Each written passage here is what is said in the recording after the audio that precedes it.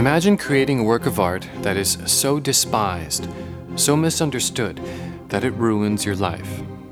You're fired from your job, you lose your friends, and you're ridiculed in the newspapers. To top it off, police are sent to your home to confiscate all of your artwork. Now, bear in mind, this art of yours, it's not particularly controversial. It's not racist, it's not sexist. It's simply an expression of your own emotional truth, presented through your own artistic honesty, a style you've been developing for years. It's a work you are proud of. Now imagine, after all that devastation, just when you think your life is ruined, your art is then displayed in a widely publicized gallery show called Degenerate Art. And all the citizens of your city come to point, laugh, and gasp at your work. What would you do? Would you flee? Would you hide? Would you protest? Would you kill yourself? Could anyone blame you?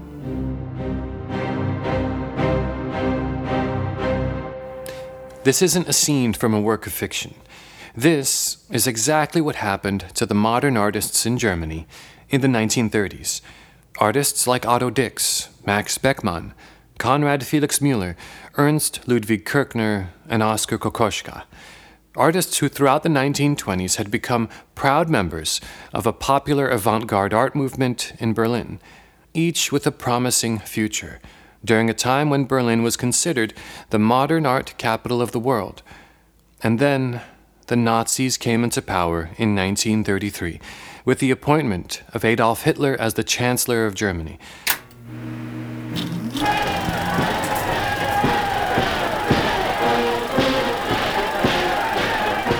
Now, it's important to always note that the Nazi Party did not come into power with the unanimous support of the people. Initially, the Nazi Socialist Party only gained 33% of the vote, running on promises of reigniting pride in German culture, of bringing the nation back to the economic prosperity it had before World War I. Initially, the Nazi Party promised to continue supporting freedom of the press and freedom of speech. The limits on those freedoms would come incrementally through laws and decrees that followed. In a follow-up election, the party then gained 43% of the vote. But that amount was enough to secure influence in the country, siphoning off power by force and through fear tactics on political opponents in a unique three-party government system, until they seized all control. Immediately, within the first few months, the Nazis turned against their own culture, organizing book burnings in front of libraries and universities. The books thrown into the fire pit included those written by Jewish authors, or any books which too closely conveyed man in his modern condition, any book critical of Germany, or any writing not promoting the strength and national pride of the German people. The goal was to redefine culture, to reshape it by force, to draw lines that define us and them, and thereby force compliance in an entire population, an ominous display for what was to come. The celebrated German poet Heinrich Heine wrote this prophetic statement in 1821: "Where books are burned, there too people will burn." In a bizarre coincidence, Heinrich Heine's books were among those thrown into the fire pits in 1933. Now, this by no means compares to the atrocities and soul-crushing realities of the Holocaust, and the millions of Jewish lives and countless others who were killed. Those are horrors every individual needs to take time to learn about, because they are not only the horrors of Nazis, these are the horrors of man, a potential that is always present under the worst of circumstances. The war against art, which was really a war against human expression, was an early symptom that there was something desperately wrong in Germany. It was a way of forcing compliance in the public. And so we face the question, what makes art so dangerous? It seems that the second that art starts to be censored or restricted in a society, It's a symptom that something is desperately wrong with the cultural fabric of that society. Like Picasso famously said, art is a lie which tells the truth. Art communicates the human condition in all its beauty and ugliness. So, when an authority in power wants to place limits on the human condition, it will limit art first. Suppression of art is a symptom of something desperately wrong in the cultural fabric of a society. And such things are not relegated to the history books. These measures are taking place to this day in various countries of the world, from North Korea to Belarus, from Afghanistan to Turkey. Artists and their art are being censored and suppressed. But today, we are looking at Nazi Germany. The year is 1937. The place, Berlin, the capital of Germany. Since the Nazi Party's rise to power in 1933, an initiative has been enacted to confiscate thousands of artworks from the city's museums and galleries. In total, 16,000 works of art have been confiscated from around the country on the grounds that they are degenerate in nature. These include famous paintings by Vincent van Gogh, Matisse, Picasso, and Gauguin. But even more importantly, the works being labeled degenerate include those of local German artists who live and work in Berlin. Artists like Otto Dix, a brilliant oil painter associated with the Expressionist movement, who volunteered in the German army during World War I, serving as a machine gunner on the Eastern and Western fronts. Throughout the 1920s, Otto Dix's work represents the psychological traumas of war in chilling illustrations and paintings. In interviews, he describes a recurring nightmare he still has of a war-torn city in which he is crawling through the wreckage of annihilated buildings. When the Nazis come to power in 1933, Dix is fired from his professorship, teaching art at the Dresden Academy, where he had worked for 6 years. The reason given was that through his painting, he had committed a violation of the moral sensibilities and subversion of the militant spirit of the German people. One of his most notable works from this time period is called The War, which is a collection of 50 etchings done in black and white, depicting the various horrors and traumas he witnessed during World War I. You can view this work, and many of the others we'll be discussing, on a special page I've created on my site. Just for this episode, you can find it at www.mjdorian.com/dangerous. That's mjdorian.com/dangerous. Alternatively, you can also find the link in the episode description.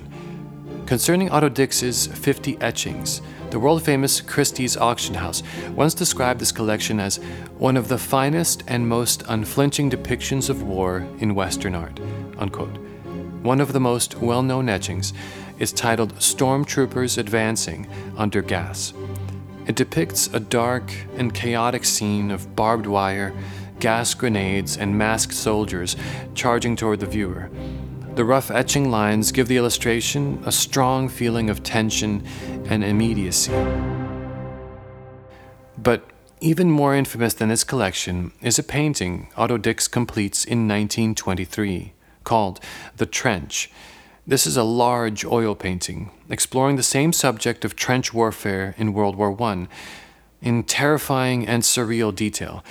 This painting was confiscated by the Nazis and put on display for ridicule in a special exhibition called Entartete Kunst, otherwise known as the Degenerate Art Exhibition. On July 19, 1937, the exhibit opens at the Institute of Archaeology in Munich. The intended goal of the exhibit is to mercilessly insult modern artists and their work, to make it clearly known to the German public that the Nazi Party has forbidden any form of abstraction in painting, film, sculpture, or music. They even release a list of 10 restrictive rules that all jazz bands must follow.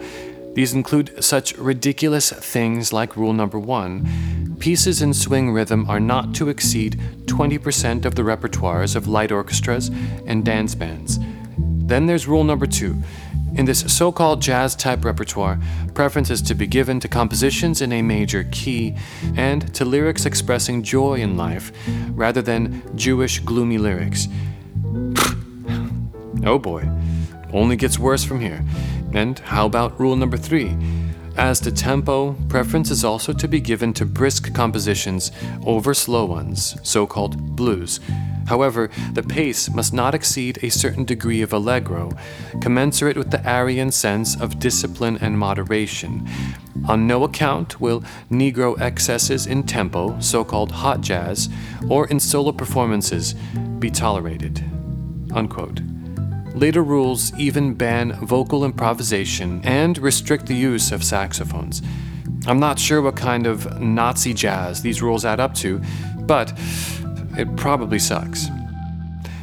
The Degenerate Art exhibit features 650 artworks.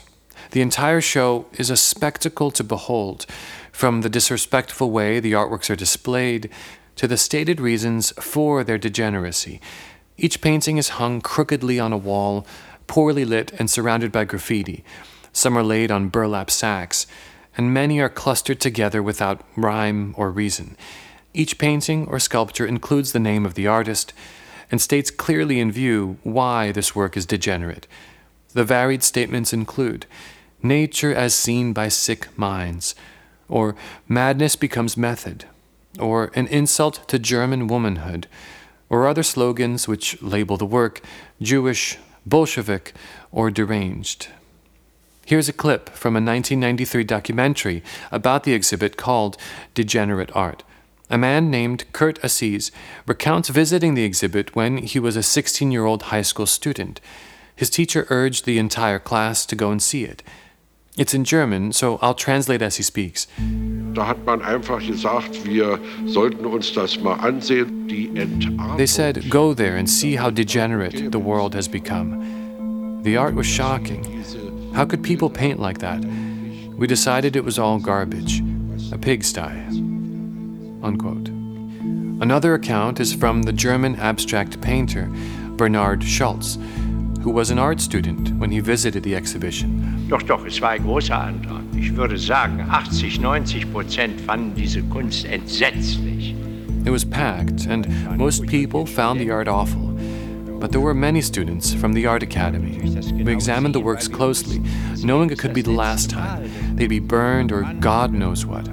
The expressionists in that exhibit were our idols, our gods. Unquote. All 112 artists singled out in the show were labeled as degenerate. Only 6 of them were Jewish. The Nazi Party, under the aesthetic direction of Adolf Hitler, were not simply outlawing certain art based on the political or racial associations of the artists who created it. They set out with a deliberate aim to kill the modern art movement of the 1920s and to limit human expression to arbitrary rules. All these artists were to be despised, and their fates were varied. Some, like Otto Dix, chose to stay, but having been fired from their post at a university, were sent off to the countryside and warned to only paint landscapes from now on. Others, like Alex Beckmann, who was one of the most celebrated German artists of the 1920s, chose to flee.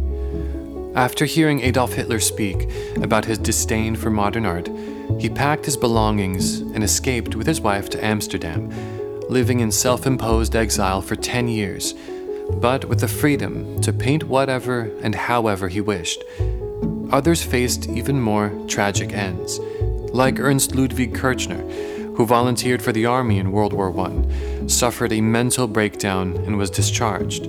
Like Otto Dix, his work sometimes portrayed the psychological trauma that veterans of war frequently face. His 1915 painting, titled Self-Portrait as a Soldier, portrays a man in uniform with a severed right hand, cavernous black eyes, and smoking a cigarette, while in the background, a nude prostitute looks away. the Nazis stormed Kirchner's studio after 1933, confiscating all of his paintings. By the time of the exhibition in 1937, 600 of his works were either sold or destroyed. He went from being a promising artist, whose work was selling well in the 20s, to an outlawed degenerate, whose self-portrait, which conveyed the traumas he suffered as a soldier in World War I, became an object of ridicule in the Degenerate Art exhibit. He destroyed his other artworks, and a year later, in 1938, he committed suicide. Then there is the strange case of Emil Nolde, who was one of the first expressionist painters and also a vocal early supporter of the Nazi Party. While most of the artists in the exhibition were in opposition to the Nazis, Emil Nolde supported the vision they held of a nationalistic pride and shared their anti-Semite prejudices. Yet ironically, his art was some of the most hated. Not even Nazi Party affiliation saved him from ridicule and persecution. 27 of his paintings hung in the show, more than any other painter. Afterward, Emil Nolde was forbidden from creating any paintings. The Nazis especially wanted to make an example of him. But he would continue to paint in secret, switching from oil paint to watercolors, because the Nazi police would often suspect he was painting when they smelled turpentine on his clothes, and would threaten his life. And yet, other artists saw the writing on the wall early on, when the first speeches by Hitler were given, denouncing modern art. Artists like Konrad Felix Müller, who burned and destroyed his own artworks before the Nazi police arrived. His son, Titus Felix Müller, recounts that awful time, saying, Natürlich hatten wir Angst dafür. Wir haben es ja gesehen 1933, was Of course we were afraid. We saw what was going on in the streets in 1933, so we weren't surprised when the police came one morning. They were searching for anything that could incriminate my father. We'd expected them. My father had been burning things for days. We children had to go outside to see that the chimneys were not smoking too much. We didn't want it to look like he was burning paper. He burned his correspondences, his letters, anything that might reveal his political views. He also burned his paintings. One was very large. Only the head was left. I still have it in my home. He knew what happened to people taken to the concentration camps.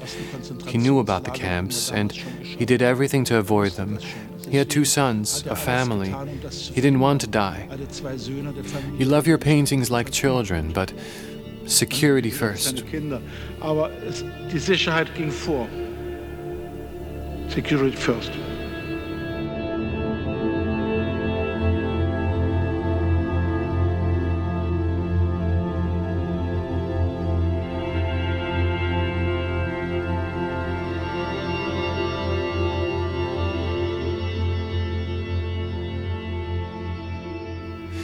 The Degenerate Art exhibition became one of the most successful art exhibits of all time.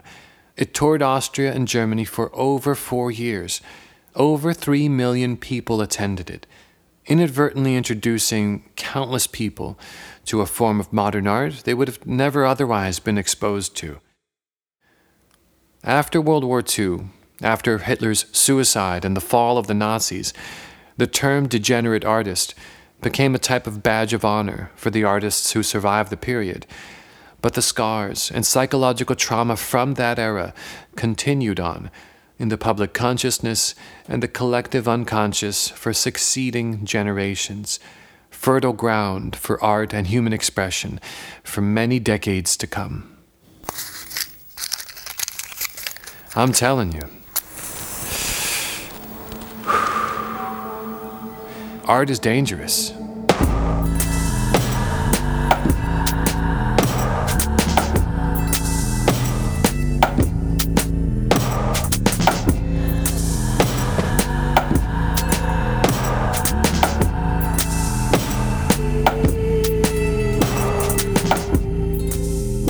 If you'd like to learn more about the artists mentioned in this episode and see the artworks that were featured in the Degenerate Art exhibition of 1937, head over to mjdorian.com/dangerous. where you can enjoy a companion gallery I've put together just for this episode. A link to that page is also in the episode details. This episode was Exhibit B in my Art is Dangerous mini-series. If you'd like to listen to Exhibit A, just scroll down in your podcast feed between episodes 25 and 26 and check out Art is Dangerous, Exhibit A, The Devilwood Incident. I'd like to extend a big thank you to all my patrons for your continued support. It really is what helps this show keep going. If you'd like to gain access to exclusive episodes, like the current limited release series I have released about Kurt Cobain, as well as the Creativity Tip episodes and episode exclusives, head on over to my Patreon at patreon.com/MJ Dorian. Each tier level gets you a different range of goodies. Check it out. That's patreon.com/MJ Dorian. And thank you in advance for your support. If you'd like to learn more about the Degenerate Art exhibit, I highly recommend a documentary released in 1993, which served as great source material for the interview segments featured in this episode. It's called Degenerate Art, directed by David Grubin. You can find it on YouTube. I'll include a link in the episode details for that. The next episode will be part 2 of the Kurt Cobain series, which will be available on my Patreon, and part 3 of Carl Jung's 7 sermons, which will be available here in the main podcast feed. Be sure to activate the bell notification for Creative Codex in your podcast app, so you know the moment that it's released, which will be later this month. Thank you again for your support and for sharing the show. And this has been Creative Codex. I am your host, MJ Dorian. Until next time, stay dangerous.